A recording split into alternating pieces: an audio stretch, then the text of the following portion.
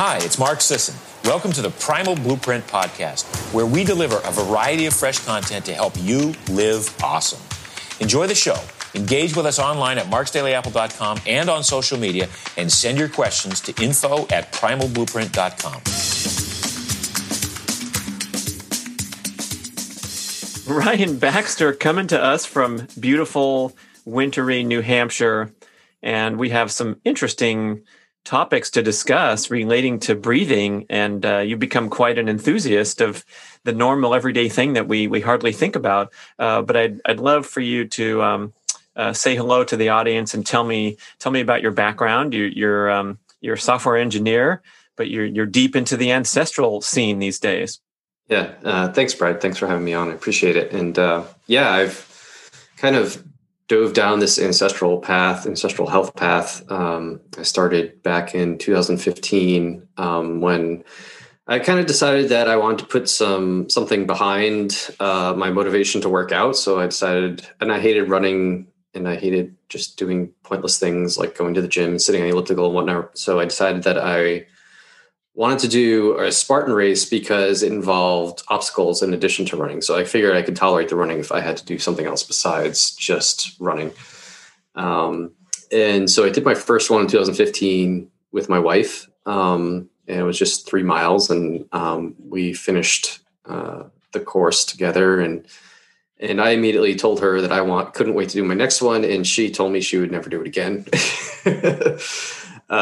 But then as I looked to do my next one, Spartan has this thing called a trifecta, where you basically do 3 different length races. It's generally like a 3 to 5 mile race, an 8 to 10 mile race, and then like a 14 plus mile race.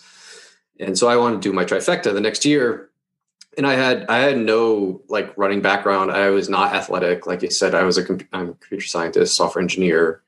So I spent a lot of time at a computer throughout my childhood and into college and high school and stuff like that. So I never really got into sports. So I didn't know anything about training. I didn't know anything about diet, nutrition, or anything like that. But I knew that working out was probably good for me, especially now that I had finished college and I was I was putting on some weight and whatnot. So, I started searching around how to train for these things. And back then, the first thing that came up was Ben Greenfield.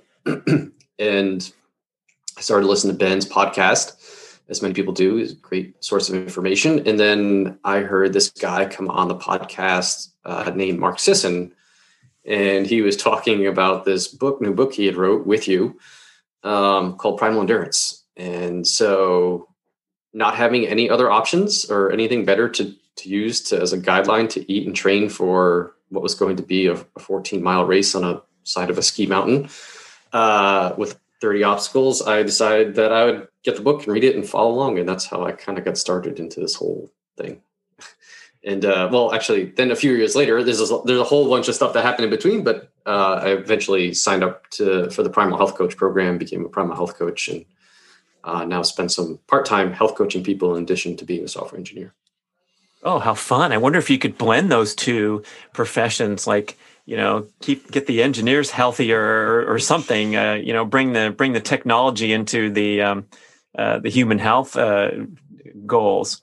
I've thought about it, particularly around engineers and health, because we all, like I said, we don't have the best health. We sit a lot behind a computer and don't have the best habits and don't get outside and typically, and I do love the technology part of health. So I love the data tracking and metrics and all that fun stuff, CGMs and Oura rings, and I nerd out on all the data. That's kind of interesting to blend the two together. Well, back to your comments about the Spartan race and, needing some kind of motivation to go and run that far. And now with the obstacles and the challenge and the compelling nature of all the skills you have to show out there. I think that's an interesting comment. And I wrote an article recently called Don't Jog, It's Too Dangerous for Mark's Daily Apple. And I did a video called Jogging 2.0, where I just had this epiphany in my own life here after decades of heading out the door every morning for my morning run, starting when I was a high school and college athlete. And it just seemed so natural. I wasn't pushing myself hard. I was doing it properly with that aerobic heart rate.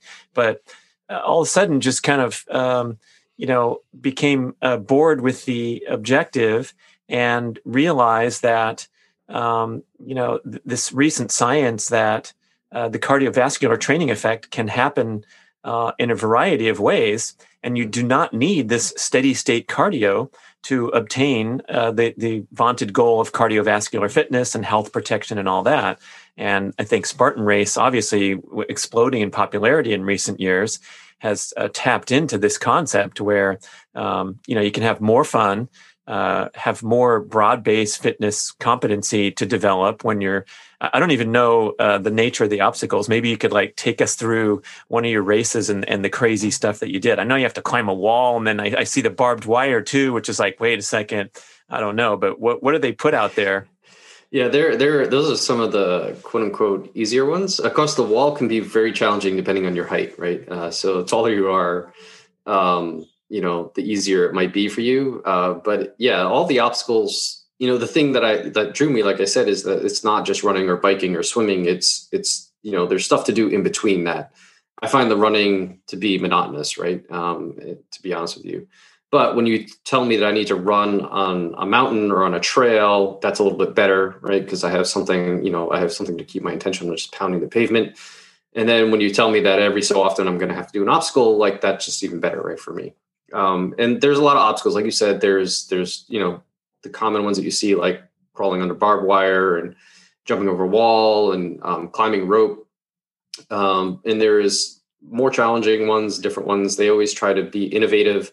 And different obstacle course races have different types of obstacles, which is really cool too. But some of the more common ones would be like tire flips. So Spartan has a 400-pound tire that you need to for the men that you need to flip. Bucket carries and sandbag carries. So you're typically carrying around 60 pounds in a bucket or a sandbag, up the side of a mountain or over rocks and trails through water. And I've done all kinds of things like that. There's a lot of grip strength involved. So a lot of my training revolves around my grip. So hanging from things, like you said, even your grip is needed to go over a wall, but you're doing monkey bars. They have monkey bars that spin in a circle, both forwards and backwards and side to side. There's a lot of grip strength things. So hanging things, climbing, jumping, all kinds of different feats of strength. So I've done a lot of different stuff. Yeah. It's got to be tough when you're taxed from running in between, and then you're approaching some monkey bar, which is hard enough if you were doing it at rest. But man, that's got to be grueling. Yeah. So, your grip endurance and your strength endurance is really important in obstacle course racing. So the longest obstacle course race I did was a Spartan Ultra, and it was 50K obstacle course race, which had 60 obstacles, and it was on a ski mountain. I think we had over 10,000 feet of elevation, and it took me just a little over 13 hours to do. And the last lap, so you did 2 laps of the course, and which made up the 50K. And the last lap on the last few obstacles, I was spent, things that I could normally do very easily, like climbing a rope, or like you said, just going through monkey bars, or they have this thing called a rig, which is a combination of swinging from gymnastics rings and a pipe and ropes and stuff like that. Things that I could normally do with ease was challenging, very challenging at the end of that. So yeah, your strength endurance comes into play big time. For sure. What happens if you're spent and you can't make it through the obstacle? Depends on the race series. So in Spartan, if you fail the obstacle, you have to do 30 burpees. Proper form, or proper Spartan form, which is your chest touches the ground, you stand up, you jump in the air, your hands have to go over your head. if you don't do that, then you get penalized with the time penalty. Then other race brands, they'll give you as many times as you can try the obstacle as many times as you want, but you'll have like a band around your wrist. And so if you give up on the obstacle, they'll cut your band. And basically it's kind of like you have the people who completed without failing an obstacle, and you have the people who completed with failing an obstacle after that. So some race brands do that. Some brands are just very, beginner friendly, where they, if you can't do an obstacle, you don't feel comfortable doing it. And Spartan does have like an open vision, so there's this option as well. But if you can't do an obstacle, you don't feel like it's not safe for you, or you don't have the physical capacity to do it, you can just, walk right by it instead. So it's, depending on your level of competitiveness and your desire to do something, you can choose the option that's right for you. Well, we're going to get into this breathing stuff, and I want to go slowly when we talk about the CO2 and these scientific concepts. But I'm also curious.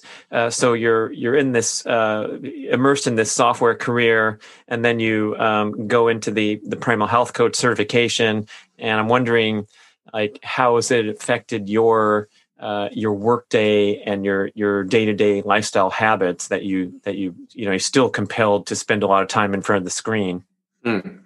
So I try to integrate a lot of the concepts that are promoted, via the Primal Blueprint and ancestral living and ancestral health in my own life as much as I can. And I try to instill these concepts in the clients that I have as well, because it's not just software engineers that spend a lot of time in front of the computers.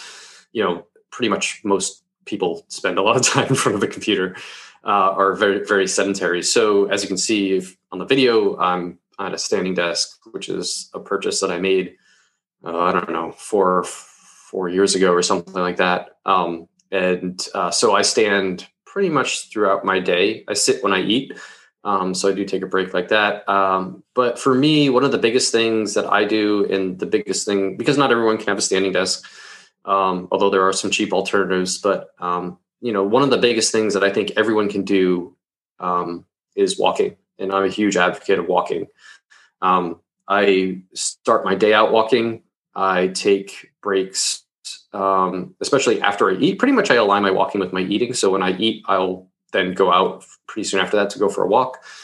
And this is something that I work with on my clients as well, is like, I want you to hit, even though I know that the 10,000 step rule is kind of like this fictional thing that was made up by a fitness tracking company from Japan a while ago. It's a good metric to hit. So if I say you can hit like 8 to 10,000 steps a day, you're pretty good. So I'm a huge fan of walking to break up my day. I do have a nice home gym as well. So occasionally I'll pop downstairs, pull-up bar, kettlebells and a trap bar and all that stuff. And I might break up my day with some movement, stuff like that, especially if the weather's pretty terrible, raining, in other words. But other than that, other than the rain, I pretty much go outside when it's snowing, when it's below zero. I always go outside for a walk, just because you get some sunlight on your eyes, that the benefits for circadian rhythm that happen with that. And the huge benefit of just getting outside and just being in nature and just taking a break from the screen. I'm just a huge advocate of walking. There's no better form of movement than walking. Well, I'm glad you're talking about this in the winter from your New Hampshire location, because it seems to me that we've become so anesthetized against weather changes, and so averse to anything but a temperature controlled environment throughout the day and throughout the night. And you can go outside in New Hampshire when it's 27 degrees and walk for 7 minutes, and it's not going to adversely affect your health or send you into hypothermia. And in fact, we now know with the research on cold exposure, of course, I'm a big enthusiast of doing the jumping in the chest freezer and doing a hardcore water immersion. But when you get out there in the cold air, there's great research from Ray Cronice, the NASA scientist down in Alabama, where he lost, I think, 27 pounds of body fat in 6 weeks from just just making himself cold through what he called shiver walks and sleeping without sufficient blankets and just giving his body, some therapeutic cold exposure, not stupid cold exposure. But again, when you take these brief outdoor excursions, and yeah, guess what? You're going to be a little chilly when you come back in your warm house and appreciate the heck out of that fireplace or that central heating. But that seems to be a missing element, even with people in a temperate climate where it's 49 degrees outside and sunny, but it's too cold for them to walk around the block. Yeah, for sure. Like 27 degrees would be warm. So when it what am gets I out, talking about? What about -3? Then what do you do? Yeah, when it's windy and snowy and the snow is pelting you in the face, it takes a lot of fortitude to get out there and do it. And I do things like cold showers too. So I know that's kind of like an extreme thing. Not everyone's going to do that. But there are certainly some interesting benefits to exposing yourself to different temperatures. I think ancestrally that was probably norm, right? We were outside in the cold in the winter. We were, outside in heat in the summer. And so I think there's a lot of benefits to that. I'm actually in the midst of taking a course from Dr. Mike T. Nelson on physiologic flexibility, where he's diving into a lot of the research around cold exposure and heat exposure and stuff like that. So definitely some interesting health benefits that come along with that. But I think the mental benefit of just being resilient, a resilient human to exposing yourself to the heat or to the cold and being able to do that is benefit in itself enough to do it.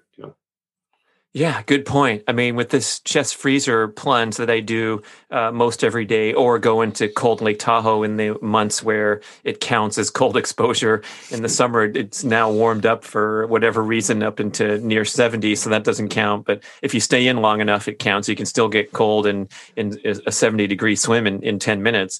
But there's the great research that you get a boost of the mood elevating hormones like norepinephrine right away from a very brief cold exposure. But I realize over time that just being able to say that I do this and tell the public on a podcast, and also, be a person of my word to, proceed with this regimen most every day, it's kind of empowering. And I feel like it makes me a more focused and resilient person against all other forms of stress and also distraction. Because every day I'm telling myself a story when it's time to go in the cold tub, and it's something like, well, maybe I should sweep the kitchen floor first. It's kind of dirty. Or maybe I'll go and make that phone call and then go. And it's just this battle in my mind to try to procrastinate. But I know I have to get it over with. It's now been ingrained into habit. So it's not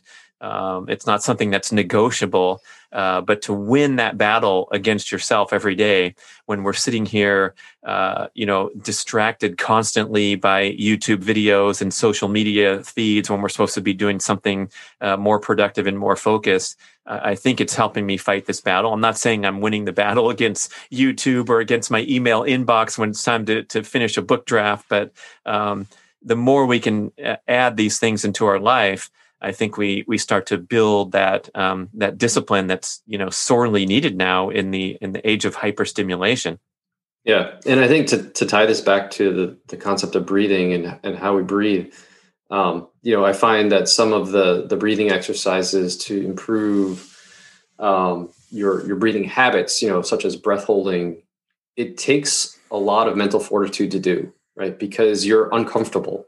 It's uncomfortable to hold your breath beyond what you're used to, and just like diving in the cold pool or doing a cold plunge, or getting in the sauna and staying in there and sitting in there while you're completely uncomfortable, or just like obstacle course racing where it's freezing out, you're wet and you're running in wet clothes and you're climbing up the side of a mountain and everything hurts. Just being okay with that discomfort, whether it's breathing or hot or cold or a physical activity or something like that, is something that a lot of people, lack today. And, I think is the reason why a lot of people are drawn to these activities, because it is something I think that we crave instinctually for some strange reason. It's just something we evolved around, and we're too comfortable today. Yeah, it's kind of funny to see this emergence of obstacle course racing, because when we were little kids growing up, we would build these obstacle courses and have challenges all the time with the neighborhood kids, and that was just part of playing and being a kid. And now here it is, where people are paying large sums of money to go and do this crazy stuff. But I think as life gets more and more comfortable, and we have more and more sedentary forces, yeah, people are inclined to bust out. I wish it was more than 2.1% of the population or whatever the number is of people that are out there on the starting lines or doing something challenging. But hopefully the momentum can continue to build. Yeah, for sure. I hope so too. Okay, so you mentioned breathing, man, and your email just knocked me flat. It was incredible insights that I think are really important to discuss, and getting us into this, the primal endurance message that we talked about so much was the difference between a fat burning workout and a sugar burning workout, and especially a sugar or a glucose burning workout pattern that becomes overly stressful. And this is particularly the template in the endurance community, where people think that they are training their body properly for an endurance goal, like a Spartan race, like a half marathon, like a 10K, like a marathon, like an ultra, like a triathlon, whatever. But in fact, they're having an adverse metabolic effect of the workout, because the workout, the pace, the effort is slightly too difficult. And I think most listeners are familiar. I just wanted to tee it up a little bit with that clear distinction between burning fat and burning carbs. But beyond the heart rate, you also mentioned the critical importance of oxygen exchange and your breathing practice during these workouts. Yeah, it was something that I like many people that have followed Mark and you and read Primal Endurance and are familiar with Phil Maffetone. They realize that if they use something like the math method, where you take your heart, your age, and subtract it from 180, and you keep your heart rate below that you're mostly burning fat for fuel while you're exercising, as long as your heart rate is below that. And that's a great easy way to ensure that you're upregulating your fat burning capacity, and you're staying aerobic, and you're not overtraining or overstraining yourself all the time. And of course, it's okay to go over that heart rate when you need to, or in certain times, certain workouts and whatnot. But for a majority of the people, and the majority of people training, it makes sense to do a majority of your training at this lower level aerobic effort. And so I was, for years, I've just adhered to that, and thought that as long as you're below this heart rate, you're primarily burning fat. And I think that's probably the case for most people. But recently I've been kind of, come across a lot of information, especially with books like The Oxygen Advantage from Patrick McKeown, and Breathe more recently Breathe by James Nestor. I've been kind of reading about breathing and the importance of how we breathe and how that impacts stuff. And, I realized, as I started to dive down into the science of it, I realized that, the more we actually can't deliver, the thing that causes our muscles to get oxygen is the amount of carbon dioxide in produced by our muscles. And if you don't deliver oxygen to the muscle, then you're going to actually burn more glucose, because oxygen is required in order to take fat and convert it into energy. So if you're not getting enough oxygen in the muscle, you're going to burn more glucose. And your breathing actually dictates the amount of oxygen, carbon dioxide in your muscle, right? So when we breathe in, we take in oxygen. When we breathe out, we exhale carbon dioxide. And if we're breathing too frequently, we are reducing the amount of carbon dioxide in our blood. Therefore, there won't be any oxygen delivered to the muscles, because carbon dioxide is required to deliver oxygen to the muscle. And so if we don't have enough carbon dioxide in our body, we won't get any oxygen. And therefore, without the oxygen, we can't take fat and convert it into energy. And therefore, we're going to rely more heavily on glucose and carbohydrates in order to produce the energy required to move our muscles. So we could be exercising at, 180 minus our age, or we could be sitting on the couch. And if we're just breathing incredibly fast all the time and exhaling a whole bunch of carbon dioxide, we're actually using more glucose to fuel our body than we need to. So if we change the way we breathe, we could actually improve our fat burning capacity. So I know it's kind of confusing. Well, I think we can follow this by realizing that when we're going at a slow pace, it's easy to breathe. And I think we're just kind of taking for granted the efficiency of breathing. When you're walking or jogging, it's a lot easier to exchange the oxygen and carbon dioxide versus when you're getting near that 180 minus age cutoff. But then when we come into breathing efficiency, it's quite apparent that a lot of us breathe in a shallow, panting manner just because we haven't been properly trained. We haven't been to enough hours of meditation yoga retreats. So even when you're going slow, I think this was where you made a great challenge with your lengthy email and said, hey, we got to talk about this on a podcast. Because even if you're jogging along slow at the proper pace and you're looking at your heart rate, if you're not getting a full exchange and using your lungs, especially the lower lobes of the lungs where the oxygen exchange is the best, where all the blood is, because it's, gravity's putting it in the lower part of the lungs. And that means you have to inflate your diaphragm, engage the entire lung, and do a proper exchange of air. And I think we're all guilty of having this shallow panting breathing effect, even when we're, like you say, sitting at our computer and you're stressed over an email that lights you up, and you're firing back a response where you're breathing and activating sympathetic nervous system response and arguably burning glucose instead of fat, even when you're not even exercising. Yeah. I'm going to challenge you a little bit, because I think that a lot of people, myself included, I'm going to throw myself in this category as well. People who have been training at 180 minus their age and, doing a lot of aerobic training still might have a hard time breathing through their nose during certain exercises, right? I until like a few months ago, always breathed through my mouth while I was running, even at 180 minus my age for the most part. And when I realized this and I said, okay, I'm going to really try to make an effort to really breathe through my nose and slow my breathing down and try to retain more carbon dioxide in my body by doing so, it's challenging. It's not easy. It like I said, it is a mental battle, because you feel like you are sucking air through a straw. And you want to open your mouth as quick as possible, take in the biggest breath as you can. And it really does slow you down. Like, I was way below my max heart rate when I was running the first time I tried this, and it was a challenge, right? And the same thing, like I do a lot of workouts on the rower too. And you're just, you feel like you can cruise along, very easy on the rower. But as soon as you start to close your mouth and breathe exclusively through your nose, what was once an easy workout can be quite challenging. And it's not challenging physically, it's challenging mentally, because you're not used to breathing at that slow pace and having that much carbon dioxide in your body. It just becomes quite an uncomfortable experience. So if you're not used to it, I think that even if you were doing aerobic workouts, I think that you're probably still going to find it challenging. You'll probably still have to slow down even more than you're used to.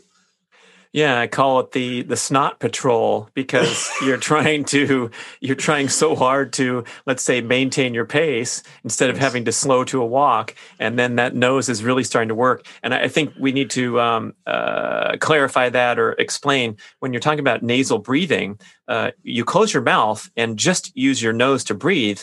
All of a sudden, you are facilitating a really efficient use of the diaphragm and proper exchange of breath, because it's not as easy to just shove that oxygen down the big pipeline in your mouth. And so anyone can try this right now while they're listening to the show. Just close your mouth and take a few breaths through your nostrils, and now you're really pulling. You're understanding that you have to inflate that abdomen to get the diaphragm working. Otherwise, you're going to, like you say, desperately open your mouth and catch some air. And I've been trying to do this since I first read about it in 1998 in John Douillard's book, Mind, Body, and Sport, where he's talking about this nose breathing and making a really wonderful case that the stress impact of the workout is going to be lowered if you can get through it breathing through your nose, because you're activating parasympathetic instead of sympathetic with the proper breathing. And it was so fascinating to me, thinking that, hey, if I can go run 6 miles at whatever pace and have it be less stressful than my typical workout with the panting breathing, I can become a more accomplished athlete and work harder and put up bigger numbers and build my fitness without having to risk the overstress, overtraining pattern. So I've been an enthusiast for a long time, but even years and years later, it takes so much. It's like mindfulness to remember to close the freaking mouth and breathe through your nose. And it's so you can so easily and lazily just go back to the open mouth, breathing more, breathing, less with less awareness. But then we get into, and we're going to talk further about this CO2 so we can really fully understand it. Yeah, and I think the first step is paying attention to what you're doing just in your everyday life, right? Outside of exercise.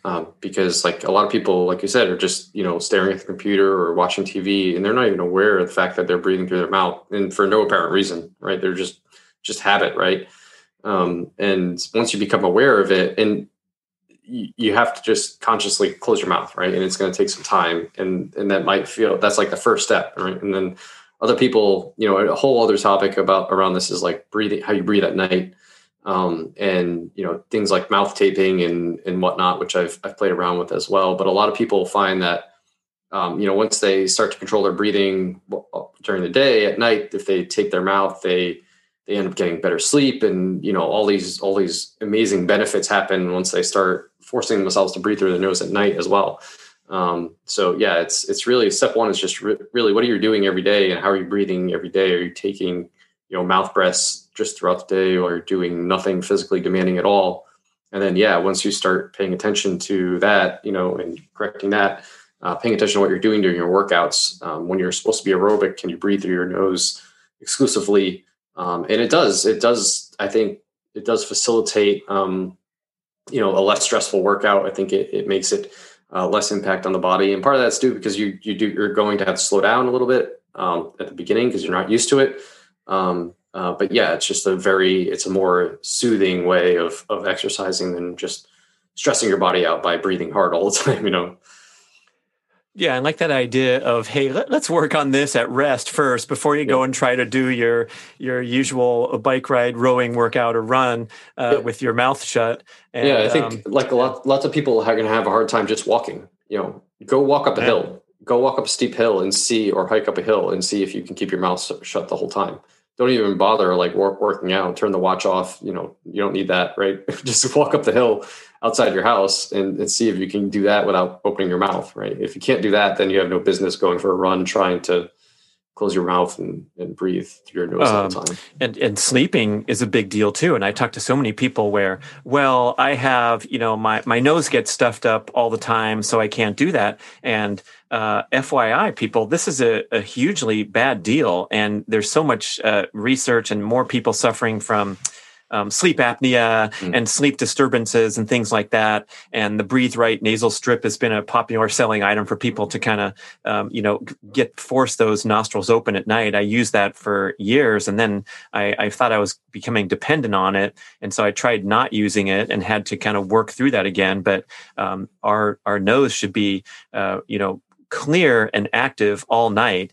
And if that isn't the reality for you, there might be some medical intervention necessary, and at least looking into this thing. So yeah, the mouth taping is kind of a funny concept if you're not familiar with it. I remember I was talking to Mike Mutzel, High Intensity Health. He's got that really popular YouTube and podcast, and he gave one of the great one-liners. He said, "Yeah, we tape our 7-year-old's mouth shut every night." And he didn't realize how it came off, but he's getting his kid involved early on. But yeah, the practice of mouth taping, since you just mentioned it briefly, is you actually get some tape made for this purpose, made by Scotch. You can find it on Amazon, and you tape your mouth shut so that when you fall asleep, you're still breathing through your nose and not even, aware of it. So I think that's maybe an advanced practice, because I don't know how it would go if you just tried it one night and you haven't been practicing nose breathing before, but very interesting concept. Yeah, I think, it's not something I suggest that people just dive into right away. I think you can play around with it after a while and you can become more comfortable with it. And it's not as terrible as it sounds, right? You're not taping your entire mouth. You're not, like taping your entire mouth over with tape. And you might see videos of people doing this. Literally all you need is like a stamp size piece of tape, and you just put it over the front of your lips. So you could open your mouth if you want to. But it just, while you're unconscious and sleeping, it just forces you to keep your jaw shut, right? And is not to drift open and start breathing through your mouth. So yeah, it's not as intimidating as it sounds up front, but it is a little weird. My wife did look at me quite strange when I told her I was going to do this, but yeah. She could tell you all about her day as soon as you put that strip of tape on, and then it's her turn. You just get to listen and listen and acknowledge without offering. This is John Gray's advice. Listen to your female as she vents and like talks through things without offering advice or solutions or criticism. Love it. Yeah, the mouth taping. Yeah. Ritual mouth taping, the wife putting it on the husband at night. Okay. And now let me tell you about my trip to the shopping mall. Yeah. Okay. So I want you to, let's go into more detail about this CO2 efficiency and your sentence here. The more CO2 we can tolerate and keep in the muscle, the more oxygen we can move from the blood to the muscle. And you said that earlier when you described how, we need that CO2 to exchange oxygen. So let's get a little sciencey here, and hopefully everyone can really grasp this. Yeah. So basically, as you take in oxygen through your lungs, it goes into your lungs, and then the blood runs by your lungs and picks up these oxygen molecules and sticks them into things called hemoglobin in the red blood cells. And as the blood cells travel throughout your body, they will deposit oxygen into the muscles that need them. But the only way that deposit will happen, or that will happen, is if there is CO2 in the muscle. So it's like an exchange, and it's called the Bohr effect. So there needs to be carbon dioxide in your muscle in order for the oxygen to come out of the red blood cell and go into the muscle, and for the CO2 to be taken out of the muscle and into the red blood cell, delivered back to the lungs to be exhaled. So if you're constantly breathing, constantly exhaling, you're breathing really fast, you're exhaling a whole bunch of CO2, the amount of CO2 in your body is going to drop. And that means you could have all the oxygen, you could be sucking in as much oxygen as you possibly can all the time. You could have a mask on if you're a hospital patient, right? With the oxygen flowing in there, but it's not going to have that effect. It's sort of like would this be like a barter system? You could make that analogy, right? It's an so exchange. You have to be trading some CO2, otherwise the hemoglobin's going to say, forget it. Right. So if you could have all the oxygen you want, your blood could be 100% oxygenated, which is not possible, but it could be, right? And if you don't have enough CO2, if there's no CO2 in the muscle, there's nothing, you're not going to get that oxygen into the muscle. So one way to get more oxygen into your muscle is to be able to tolerate more CO2. So to keep more CO2 around in your body, and that will deliver more oxygen to the muscles. And therefore, when we're talking about burning fat at a higher heart rate threshold, you can keep more CO2 around, you'll get more oxygen into the muscle, allowing your body to metabolize fat and turn it into energy, because we need that oxygen there in order to happen. If the oxygen isn't there, then it's just your muscles can purely rely on glucose in order to produce the energy it needs. So with proper diaphragmatic breathing and getting, I guess, how are you keeping the CO2 in the muscles? You're training yourself to become more comfortable with that uncomfortable sensation, right? So just like we become very adapt to being at a temperature of 70 degrees all the time, we've become very adept at this tolerance, this very low tolerance to CO2. So we're constantly breathing to get the CO2 low because it's uncomfortable to keep CO2 around your body. You want to exhale it because it needs to be kept in balance. but you can't tolerate more than you're probably comfortable with. So one way to do this, actually, your CO2 tolerance automatically goes up if you're exercising, right? Because you're producing a lot more carbon dioxide as you're working out because you're moving a lot more, right? So if you're an exerciser, you're already at an advantage if you're exercising consistently. But another very easy way, like we said, is just breathing exclusively through your nose. Because when you start breathing through your nose, you unconsciously have to slow down your breathing rate. You can't breathe as fast as you normally would, right? This is why it's so challenging, right? So just starting to breathe more through your nose is going to increase your carbon dioxide tolerance. And then once you can do that fairly easily, just doing everyday normal activities, then you can start doing things like, going for a walk, or I'm going to do breath holds instead, right? I'm going to do breath holds at rest. Mm-hmm. So one of the things that I've started doing or playing around with is doing breath holds during my meditation and during my sauna. So while I'm just sitting there in my meditation, you're always told to focus on your breath, and that helps you keep your mind, focused and not have all these random thoughts and whatever. So I thought, well, why don't I just focus on my breath by holding it? So I'll do just kind of like box breathing exercises, and I'll hold my breath for certain lengths of time, kind of increase the time as the meditation goes on. And that's another way, right? You're just sitting around, whether you're in the sauna, you're watching TV, or doing whatever basic normal everyday activities. Breath holds will help increase your carbon dioxide tolerance too, right? Because you're holding your breath. The carbon dioxide is building up in your body, and you're doing everything you can not to like suck in air, right? You're just becoming more tolerant to that.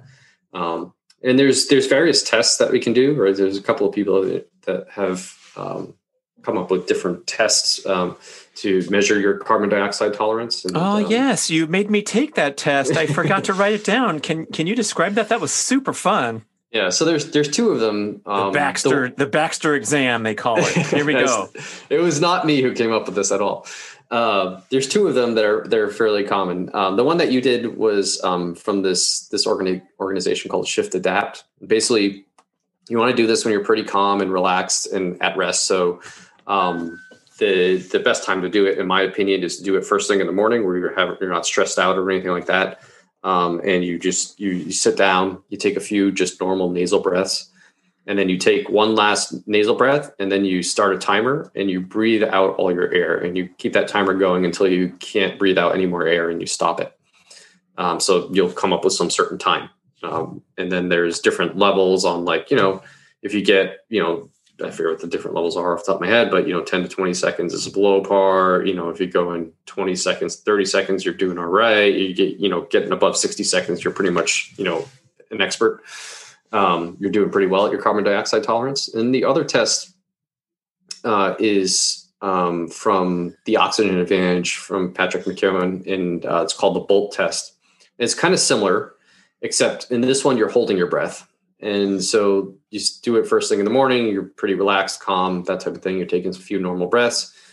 You take one last breath, and then you hold your breath as long as you possibly can until you have that first desire to breathe again. And again, you start it once you start your timer, once you start holding your breath. And then once you have that first desire to breathe, you stop it. And again, there's different levels for how long you can hold your breath for. The advantage, I think personally, I like the Shift Adapt test where you're breathing out, because people tend to, when you're doing the BOLT test, like, you can get pretty competitive about it. Like, I'm really going to push myself to hold my breath as far as I possibly can until I pass out. And that's not the point, right? It's supposed to be that first urge to breathe. So really competitive people that want to challenge themselves can really push it beyond kind of what they should. Whereas if they're in water, they can die, which is no joke. A lot of the Wim Hof enthusiasts, there's been a few reported deaths because they're irresponsibly mixing cold water immersion with breath practice. Those two do not go together. It's like drinking and driving. People, don't do it. Don't do this stuff around water. Yeah, for sure. But once you can use either one of these tests, and you get a baseline just like anything else, and then you can start doing some of these breathing exercises, whether it's just transitioning to breathing through your nose, and then, try that for a few weeks, a few months, and do the test again and see how you improve. And then you could do breath holds, during your meditation or whenever at rest, and then, see how that improves, and just keep on building up. And then you can measure your carbon dioxide tolerance that way. And that will show you that you're improving your carbon dioxide tolerance, and therefore you're taking in less air, and keeping that CO2 level a little bit higher, allowing you to efficiently burn more fat, essentially, at rest, and improve your metabolic flexibility, I think, by doing so. Well, also from what I understand, Scott Carney's excellent book, What Doesn't Kill Us, and he's referencing the Wim Hof practices, and he described leveraging this CO2 buildup to have an amazing performance breakthrough with his maximum one set push-ups to failure. Do you know what's going on there with these incredible? I think I'm describing it right, where he did a series of the Wim Hof familiar breathing drills where you do a couple sets of 30 counts of aggressive inhale and natural exhale, and then he actually held his breath and busted his push-up PR out of the park. So what was going on there? I'm not sure about that one. I haven't heard that story yet about doing that, but there's certainly a lot of I don't know. I want to say anecdotal evidence that improving your breathing practices can translate into athletic performance gains. There's if you read through both the Oxygen Advantage and Breathe by James Nestor, there'll be many accounts in there of people changing the way they're breathing and having these huge breakthroughs, from winning Olympic gold medals at marathons and performing all kinds of strength feats and all this other stuff just by changing the way they're breathing. Unfortunately, I'm not sure the research has backed that up yet. There's definitely one-off accounts of it, but as far as I can tell, I've done a lot of PubMed research and whatnot on this to see if I can come up with any studies that show, if you do this breathing practice, it will, increase your VO2 max or your 1RM or whatever, right? Post breathing or whatnot. Certainly you can put yourself in some certain physiological states. Like when you start to, people will say, when you start to do breath holds, you can simulate high altitude training where, people who go train up in the mountains for a while and then come back and race, and they break all kinds of PRs, and because it's this increased number of red blood cells caused by not having as much oxygen at high altitude. You can simulate something similar by just doing breath holds, but I'm not sure that effect lasts very long. So when you're at sea level, because whereas in your mountains, you're constantly under this pressure of not having enough oxygen 24 hours a day. But when you're at sea level, you're just breathing, doing breath holds. Well, you're not doing breath holds 24 hours a day. So, maybe you get some of this acute effect of having more red blood cells in your body. And maybe, at that moment, you might, be able to do something more effective right after or more performant right after. But I'm not sure if that lasts over time, how long that will last for. So. Yeah, the altitude training effect doesn't last very long, but people can come down and set world records by training at altitude for 6 weeks, coming down to sea level, and the race is hopefully within the next 3 days because your hematocrit will continually adjust. Hematocrit is the amount of red blood cell percentage of red blood cells in your body. That's what the athletes take when they're doping with the product EPO, so they can be highly oxygenated artificially and compete in the Tour de France and set world records on the track and the other sports that have this doping problem. But the natural effect is well substantiated that when you go up to altitude and train, your hematocrit goes up. But yes, when you go down to sea level, you don't need that extra red blood cell carrying capacity because there's more oxygen in the atmosphere. And I'm not sure how long that effect is, but you're right. It's only a few days, and then you start to lose that altitude training effect. Yeah. So there's definitely acutely, like studies will show that if you do breath holds, you get the same effect, right? EPO gets released from your kidneys. It causes more red blood cells to be produced in your body, and your red blood cell count will go up. But once you stop breath holding, that's going to go away, right? Because you immediately adapt to having more oxygen. Yeah. So it's a very short-term thing when you're at sea level. So I'm not sure if you're really going to get too much of a performance benefit. I think swimmers, there's some research that showed, I believe I came across a study that showed that swimmers can really benefit from this because And I'm not a swimmer at all, so I'm not too familiar with this personally. But obviously, when you're swimming, you're holding your breath for some period of time, and then you're taking a breath, right? So if you can improve your CO2 tolerance and hold your breath longer while you're swimming, you might come up with some advantage by doing that. But it's just purely, I think, just being able to tolerate more CO2 rather than, anything else, right? But if you're a runner or a strength athlete, I haven't been able to find too much research that shows that breath holds translate into long-term performance gains for those athletes.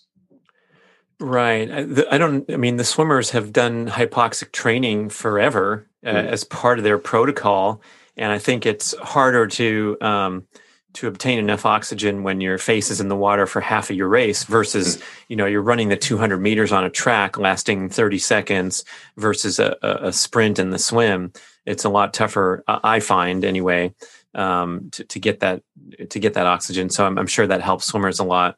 But yeah, this Scott Carney anecdote where he's immediately able to, double his push-up competency while his breath is held. That's pretty mind blowing because, and he's describing in the book how even a novice can do the protocol right here today and then go to your pull-up bar and see if you can increase your reps. And, that's pretty wild. But I guess, if the muscle is, loaded with CO2, you're going to get more oxygen to that muscle. Yeah. Okay, so the muscle's loaded with CO2 because you're holding your breath when you start. And so during the sequence of pull-ups or push-ups, you're getting a better exchange of oxygen and CO2, even though you're not breathing. It's still happening with your bloodstream. I could see that. Yeah, I could see that because there's oxygen already in your blood, right? So I could see that. All right, being the case. We're figuring it out. Ryan and I are figuring it out. I could see that being the case. I would like to see, for sure. Obviously, you're going to have to breathe at some point, right? So, how many push-ups are you doing, and et cetera, right? I could see that being the case, that you're delivering more oxygen in the short term to the muscle because you're holding your breath and building up that CO2. And there's already oxygen in your blood, so you don't really need to take a breath during that time. But yeah, I'll have to read into that. I didn't hear that account, so that's kind of interesting. Well, also Wim Hof's doing something with whether the viewer thinks he's a freak of nature or not. His main contribution and his most amazing accomplishment is taking the novices and doing this crazy stuff.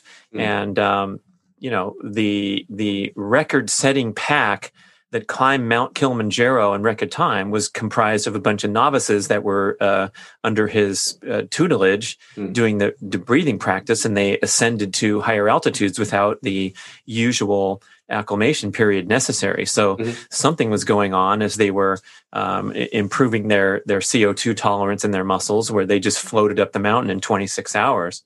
Yeah. And I think that, I haven't personally researched that and looked into what was happening, but, I could see that just becoming more acclimated to the buildup of carbon dioxide in your body and becoming more comfortable with that could just in itself make it easier for you to operate at higher altitudes. Even though you've been doing it at sea level, right? Because you're just tolerating that uncomfortableness more. Getting used to doing it, right? So just the pure fact that I go out for a run and force myself to keep my mouth closed and become uncomfortable by building up more CO2 in my body could give me somewhat of an advantage. I can see that just psychologically. Once I get to the mountain and I also don't have as much oxygen and I'm experiencing more CO2 build up in my body just from altitude. So yeah, I could definitely see that providing some type of advantage, whether it's actually a physiological advantage or a mental advantage, right? Referencing, some of the stuff in the book Endure and just the role the mind plays in these activities when you're pushed against the wall and you're trying to battle something physically, right? Yeah. The central governor theory, it is the mind. I mean, this is Tim Noakes advancing this theory where, for example, when you hit the wall in the marathon, the science has told us that your glycogen is depleted in your muscles. And in physiological fact, there is still glycogen left in the muscle, even though you can't continue for another block down the street. But it's your brain protecting you from perceived damage and just forcing you to stop because your brain doesn't want to go any longer. But if someone came over and put a gun to your head when you cross the finish line at the Spartan 50K Spartan race and said, hey, you're doing one more lap, Ryan. And you're like, no, I'm not, I'm spent. Well, you could actually do it because it's just the brain that's limiting you from doing another stupid, ridiculous lap because it's going to take you, 2 months to recover from that instead of 2 weeks. Yeah, fun stuff here. Yeah. All right, man. We have got it down. I appreciate the description, the explanation. I think we all appreciate the tremendous importance of breathing and getting that full exchange of oxygen to carbon dioxide with every breath. And we're going to go start out on this path with practicing some nose breathing. And I like how you suggest doing it in the sauna or meditation at first, and then on your walk around the block in -3 degrees or whatever the conditions are. It doesn't matter. Yeah, for sure. Start slow. Do it. Just pay attention to what your breathing is like. Just at rest, doing your everyday activities, and then you can incorporate some of these breath hold stuff. And if you're looking for good exercises to do, I think the Oxygen Advantage has a lot of good exercises, listed out in the book, as far as breath hold exercises, both at rest and during physical activity. He even specifies, what to do with biking, cycling, running, swimming, that type of stuff. So yeah, that'd be a good reference point if you're looking for different types of exercises to do. But yeah, just start out paying attention to what you're breathing, just doing your everyday activities. So. Love it. Great show. Right on. Where do we find you with your coaching services? Do you have a presence, or how do we connect further?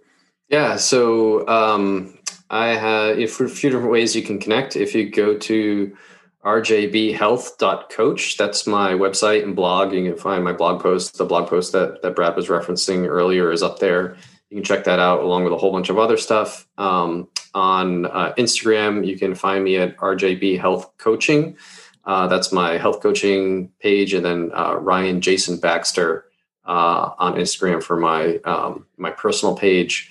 And yeah, same thing on Facebook. You can find me at RJB Health Coaching on Facebook, and all that stuff is linked from my homepage, anyways. And always love talking to people. Feel free to DM me, email me, whatever. Always love talking to people. So yeah, reach out. Right on. I didn't know you could have a URL ending .coach. That is pretty slick. So coaches, beware. Jump on that before someone takes your name .coach. Reserve it for yourself. Right on. Yep, for sure. I didn't know that either, even though I'm a technical guy. But when I was looking for the domain name, I was like, oh, that's pretty cool. I'll do that. So yeah. Ryan Baxter, thank you for joining us. Thanks for listening, everybody. That's a wrap.